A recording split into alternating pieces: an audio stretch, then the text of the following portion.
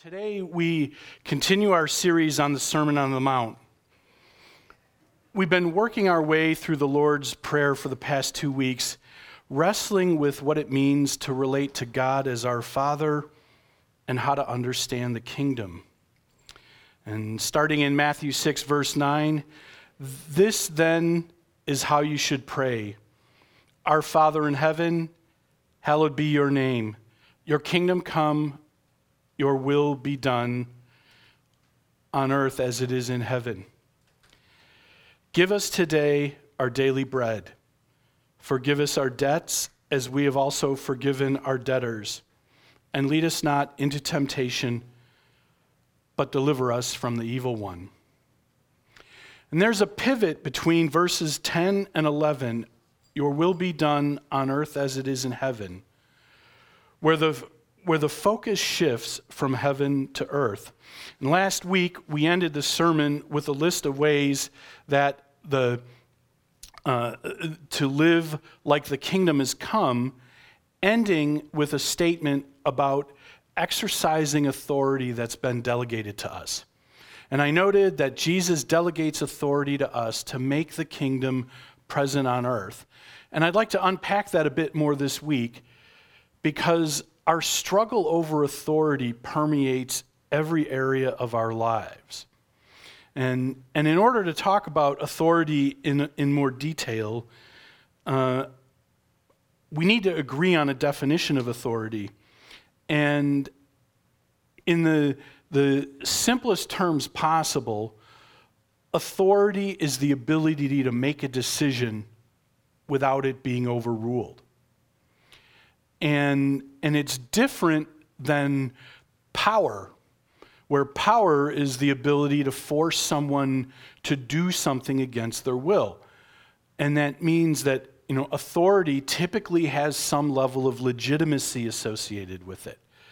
That is, people under authority accept the fact that people in authority are making decisions for them. And we wrestle with this authority everywhere in our lives. We have the authorities of the various levels of government, and even recently in this area, there was a debate about, do we need another level of government, right? So there was recently a city motion to create a city of East Cobb that would add yet another level of government within certain portions of Cobb County. We have state government, we have federal government, we have multi-government agencies like the UN that try to exercise authority. Then we have authority that we have to deal with in the workplace.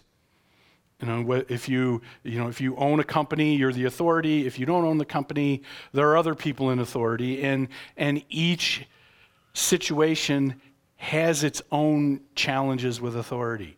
And then we have to deal with authority in the home. And whether, if we're the parent, have more of the authority, although as our children age, our ability to exercise authority changes, and our children become, as they develop a sense of independence, they want to exercise authority, and that transition is challenging. And similarly, if we're married, there's challenges about who gets to make what decisions in the relationship. And that authority has existed since the beginning. And our position relative to God's authority is clearly stated in Genesis chapter 2.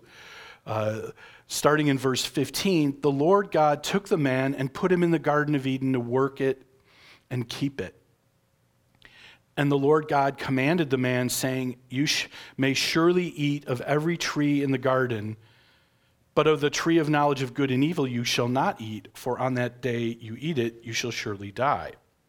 So we've had to deal, as human beings, deal with authority since we were created.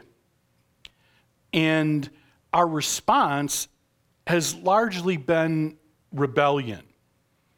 And that rebellion takes two different forms. The first form is some of us try to struggle to make decisions that belong to other people. But the flip side is also rebellion against authority, which is avoiding decisions that are ours to make. And, as often happens when, one is preparing to teach, preparing a sermon, God puts circumstances in our lives to make us wrestle with, whatever it is that we're preparing to teach. And I happen to be in a period of life, in my work life, where the authority of who gets to make decisions and what kinds of decisions and is a big challenge in my workplace. And I am having to navigate, where is it appropriately for me to make decisions? Where do I have to defer to someone else? How do I help leaders that are not making decisions that they need to make accept responsibility to make decisions and to make them in a timely manner? And so this topic, for me, of authority has actually been something that I've wrestled with for decades. And as we think about the Lord's Prayer, that understanding where authority fits in is a really critical part of the prayer. And as we think about this rebellion, on the side of making others decisions for them, we have many examples, in history where that's been a problem. And, many of you are, in the room are too young to remember this, but in March of 1981, President Ronald Reagan was shot by an attempted assassination. And there was a lot of chaos in the White House in the hours, shortly after President Reagan was shot, and he was put in the hospital and taken through pretty serious surgery. And as the leaders in the White House, in the administration, were trying to figure out what to do, the Secretary of State, Alexander Haig, wanted to calm people, so he initiated a press conference, brought the press people into the press briefing room, and basically made an announcement saying, I'm in charge here, no need to worry. Well, his attempt at calming people down actually freaked everybody out, because it showed that Secretary Haig hadn't really read his Constitution recently, because the Secretary of State is not, immediately in the line of succession, in the event that the president is incapacitated. There's Vice President, then there's the Speaker of the House of Representatives, and then it's the Secretary of State. So for decades after that, Alexander Haig has become an example of someone who is trying to control something that wasn't his to control. Now, on the other side, we have of avoiding our decisions. When we rebel by not making decisions that belong to us. Often that is because we're afraid of accountability. And an example of that is back in the Civil War, the American Civil War, the Union Army was led by General George McClellan. And General McClellan was well known as an excellent tactician. He was very good with military logistics, and he was incredibly careful. And so his soldiers thought he was great, but he was notorious for his caution. And in the fall of 1861, President Abraham Lincoln was so frustrated by McClellan's lack of decision-making and lack of action that he said, if General McClellan isn't going to use his army, I'd like to borrow it for a time. And so, both of these acts, either trying to make other people's decisions for them or not making the decisions that are ours to make, are rebellious because they cause damage. And, we live that today. We live in a time where, our lawmakers, the people who are supposed to make laws and make these decisions, fail to make them because, wow, it's really hard work to get bipartisan legislation through just about any level of government. And then when that happens, there's pressure for the executives in the executive branch to exercise authority to just make decisions because the legislators don't make decisions. And then these decisions wind up in the courts. And the judicial branch isn't supposed to be making legislative decisions either. And so then you wind up with lengthy court battles. And so, and that leads to people then deciding that the laws are optional, and then, society becomes more chaotic. And we have these same kind of challenges at home, in the workplace, and unfortunately in the church, because we are all sinners in need of a Savior, including church leaders.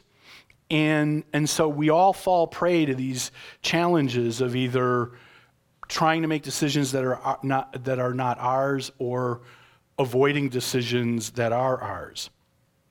And so as we think about this concept of authority has a very specific first century context that we need to understand in order to make sense of the Lord's Prayer. And it starts with a Hebrew word, shmicha, which is in the Hebrew word for authority, and in Greek it's translated as exousia, the power to act. And shmicha is a key part of the rabbinic tradition, and that it's important to understand because shmicha in the rabbinic tradition is the ability or the authority to teach one's own interpretation of the scriptures. And not every rabbi had shmicha. Now, at that time, when the Jewish faith was transmitted from generation to generation, it was transmitted by young people learning the Torah, memorizing the Torah, and then they memorized the prophets and the writings, and by the time they were in mid-teens, they had largely memorized the entire Hebrew scripture, and the students who were best at it got the opportunity to become disciples of a rabbi. Now, each rabbi had a specific set of teaching that the rabbi called his yoke, and that word, yoke, is an important word, and there are references to the use of the word yoke to refer to someone's teaching or wisdom in general, going back to as far as 180 BC, and a Jewish apocryphal work called The Wisdom of Ben Sira talks about uses the word yoke to refer to teaching. And rabbis who did not have their own authority to teach their own interpretation of scripture would usually teach the yoke of some other rabbi, and they would say that they teach the yoke of Rabbi so-and-so. Now, for people who were becoming disciples of a rabbi, it was a great honor to be the disciple of a rabbi who had shmicha. And for example, the Apostle Paul studied under the Rabbi Gamaliel, who, and he was very proud of that. In fact, in Acts 22, he said, "I am a Jew, born in Tarsus of Cilicia, brought up in this city, educated at the feet of Gamaliel, according to the strict manner and law of our fathers." And some background on Gamaliel was that he was a first century Pharisee. He was either the son or the grandson of a famous rabbi named Hillel, and Gamaliel was so highly esteemed that the Jewish Mishnah says of him, "Since Rabban Gamaliel the elder died, there's been no more reverence for the law, and purity and abstinence died out at the same time." And in Acts chapter 5, he's portrayed at taking charge of the council at a certain point in time, gaining the acquiescence of everyone else, and it wasn't through any specific positional authority he had, but through personal forcefulness and respect for what he represented. And Paul was, proud to be, a disciple of, previously trained by this Rabbi Gamaliel. And this concept of authority, it was typically conferred by at least two other rabbis who had shmicha, laying on hands to confer their authority on a rabbi who was being deemed to have shmicha. And typically, one would have to be a rabbi for many years in order to receive that. And that act of laying on hands to transmit authority continues in the church to this day. So, for example, last week when we sent the Gilberts, off to their new ministry in North Carolina, Emery and I, as elders, laid hands on Al to commission him and send him off into his ministry. And that act of laying hands is a symbol of conveying the authority of the church for ministry. And so, now this brings up questions about Jesus and his authority, right? So Jesus received shmicha at the start of his ministry. In Matthew chapter 3, starting in verse 16, it says, "When Jesus was baptized, immediately he went up from the water, and the heavens opened him, and he saw the Spirit of God descend like a dove and coming to rest on him. And behold, a voice from heaven said, 'This is my beloved Son, with whom I am well pleased.'" And so you have the Holy Spirit descending on him like a dove, in source of authority number one, and the voice from heaven saying, "You are my beloved Son, in whom I am well pleased," source of authority number two. And so Jesus then, as he begins his ministry, teaches with authority. And so we see that throughout the scriptures, where the Gospels, where Jesus taught his own interpretation of the Hebrew scriptures in a distinctly first century rabbinic way. And a typical rabbinic formulation for someone teaching under their own interpretation of scriptures would be phrases like, "You have heard it said, but I say," or you have been taught, but, and those formulations occur frequently in Matthew chapter 5 in the Sermon on the Mount. And we've been studying the Sermon on the Mount going back to February. And if you go back and listen to some of the sermons, and reread Matthew chapter 5, you will see that style of teaching frequently. It's in verse 21, verse 27, and so on. And Jesus also specifically referred to his source of authority and his own yoke in Matthew 11. And where Jesus said, "All things have been handed over to me by my Father, and no one knows the Son except the Father, and no one knows the Father except the Son, and anyone to whom the Son chooses to reveal him. Come to me, all you who labor and are heavy laden, and I will give you rest. Take my yoke upon you, learn from me, for I am gentle and lowly in heart, and you will find rest for your souls. My yoke is easy and my burden is light." And so, in understanding that word yoke as someone's teaching, provides a lot of flavor for the passage in Matthew 11 that Jesus is saying there that his teaching is not burdensome, in contrast to the yoke of the rabbis of the party of the Pharisees, who were constantly adding burdens to the people. Now, we also know from the Gospels that the authority of Jesus was challenged.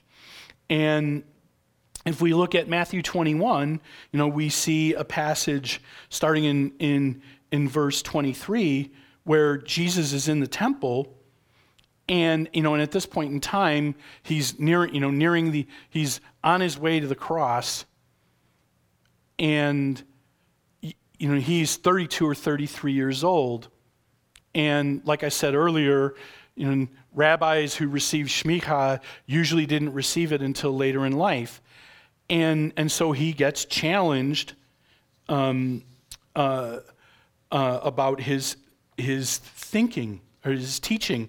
And I'd like to read a passage here in Matthew 21 from the Complete Jewish Bible, which provides a specific flavor of how,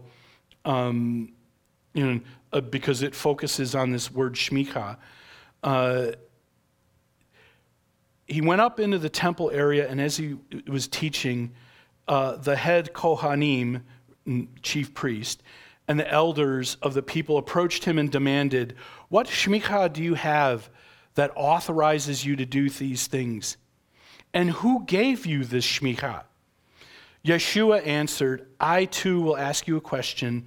If you answer it, then I will tell you by what shmicha I do these things."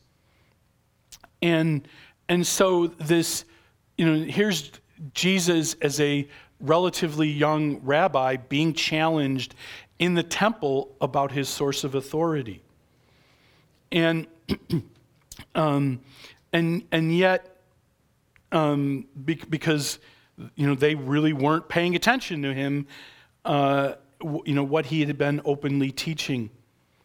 So, as we consider all of this, Jesus' authority is central to the Lord's Prayer, and because Jesus' authority over the kingdom is what makes it worth asking for help. It's the context for the requests that we make about the Lord's Prayer. And by following Jesus, we become members of the kingdom. And by being members of the kingdom, we receive the privilege to make requests. And in our day and age, it is, it's very uncomfortable to be under authority, particularly in the West and America in particular, because we've been rebelling since 1776. And we pride ourselves on rebellion. And so there is a value in being under authority that no one talks about. And that as we work our way through the Lord's Prayer, an important part of developing that relationship of interacting with God relationally, as opposed to conceptually or through rules, is we can understand that value of being under authority, because we don't have to solve every problem and we don't have to solve every problem today. And that by letting go of things that we don't control and having faith that that God can control them, life is easier to live.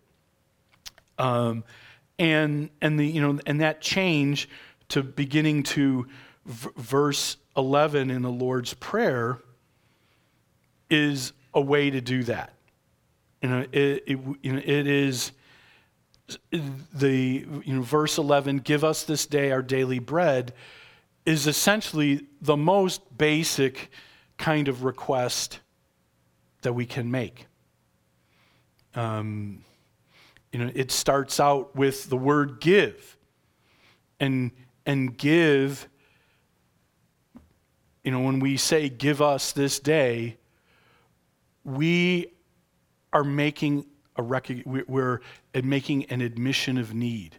We are recognizing our own need from God. And for someone who has been independent, and wow, it's really hard to admit need. I grew up in an environment where that authority was very harsh, and so I was very strongly motivated to be independent, and so it was hard for me to accept Christ, and it took me until I was almost 30 years old, because I thought I was doing everything pretty well by myself, and God had to put me in circumstances, painful circumstances, for me to accept that I had a need for a Savior. And once I accepted Christ, wow, my life got a lot easier. And that admission of need is a really important part of the prayer, and because we're admitting that we're unable to manage our lives independently from God. And now this admission of need is not like a complete abdication of responsibility, such as, for example, our responsibility to work. And as I wrestled with this, as a younger man, what became clear to me is recognizing that my time, my talents, the things that I cared about were all gifts from God, that they were not things that I had done on my own. And that, that as God made that clear to me over time, that was part of the way that He changed my life from being, I earned this, I did that, I achieved this, to being grateful and being willing to submit to His authority and admit I had a need.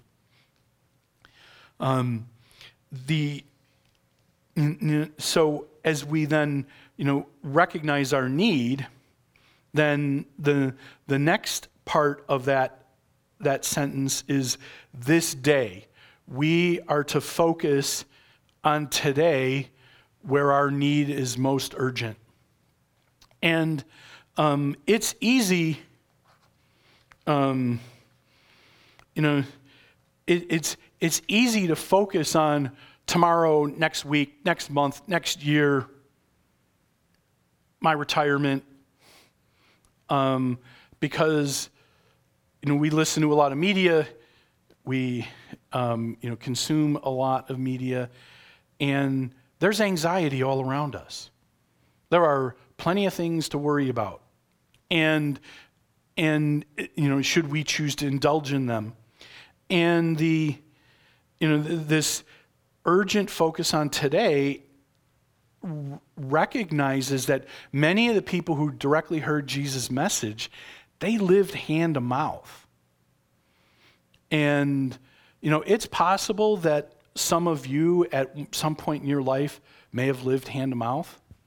Now, for me, this prayer brings back memories of a fast food joint on the west side of Chicago called The Patio.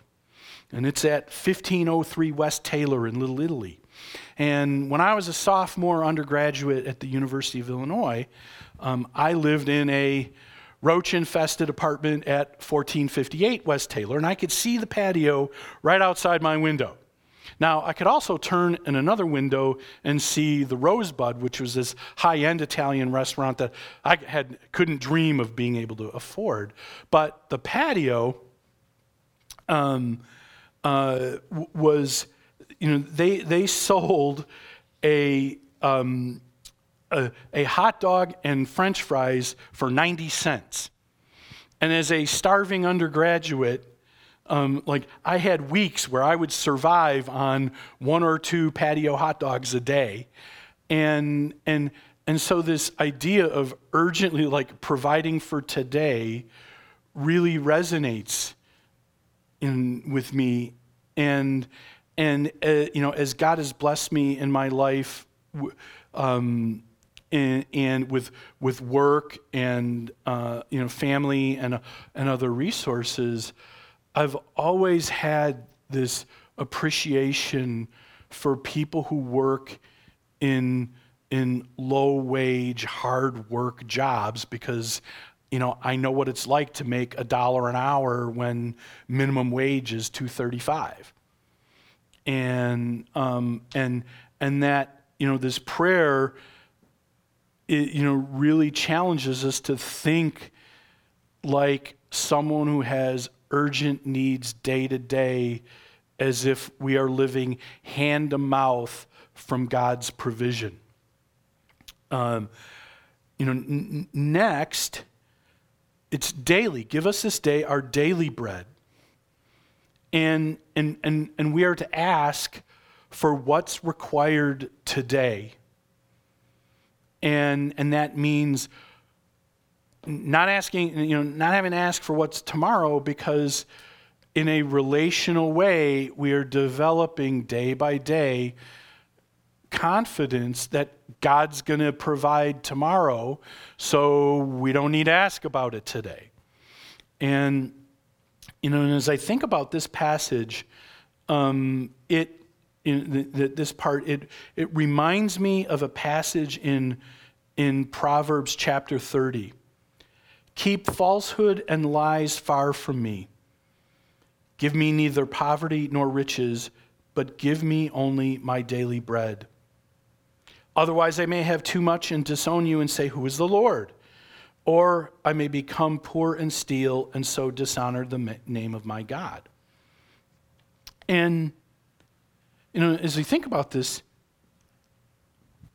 can you think of a time when you've had too much? And what it's done, what that does with your relationship with God? Now, earlier in my career, I had a job in Illinois where I worked for a large company. And there was a period in my time when I was doing business development. So I was, working with senior executives at potential customers to work with us. And there was one of the officers in the company was leading this business development effort, and because it was in the area of e-commerce where I had expertise. I wound up being part of the sales team. And so I got my first introduction to private jet travel. And now, if you've been on an airplane and you've gone through TSA and you know that you've got to get there, 2 or 3 hours ahead of your air flight in order to deal with all the security and things like that. First time I showed up at the corporate jet port, it was like swipe my work badge because it was keyed like just another location at work. Parked right by the, within 30 feet of the front door, walk into the building, there's a, very pleasant reception area. The pilot came out to take my bag. And you just sit down and it's like, well, wheels up in 10 minutes. And so you sit down for, 5 minutes before you actually go out to the airplane. And, you're sitting in this really nice lounge area with well-appointed seats, copies of Elite Traveler magazine on the table. And then you walk out to the airplane, no security checks, no nothing. You just walk out to the plane, get on the airplane, and fly to your destination. And then, of course, the airplane's got a lot more room than a commercial jet. And as I began to fly regularly, I could see that among the people that were doing this frequently, that there was this growing sense of entitlement. And once I actually had a situation where there were a bunch of us going to a meeting, too many to fit on the corporate jet, and so some of us had to fly commercial. And one of my colleagues, I volunteered to fly commercial. One of the officers got booted because there were too many technology executives on the flight, and if the airplane went down, they didn't want to wipe out all their C-level IT people. And this gentleman was very upset about not being on the corporate jet. And there's this sense of entitlement that when we have too much, that but we believe that we got it on our own, that we believe that we deserve it, and we lose touch with the God who gives us the things that we need.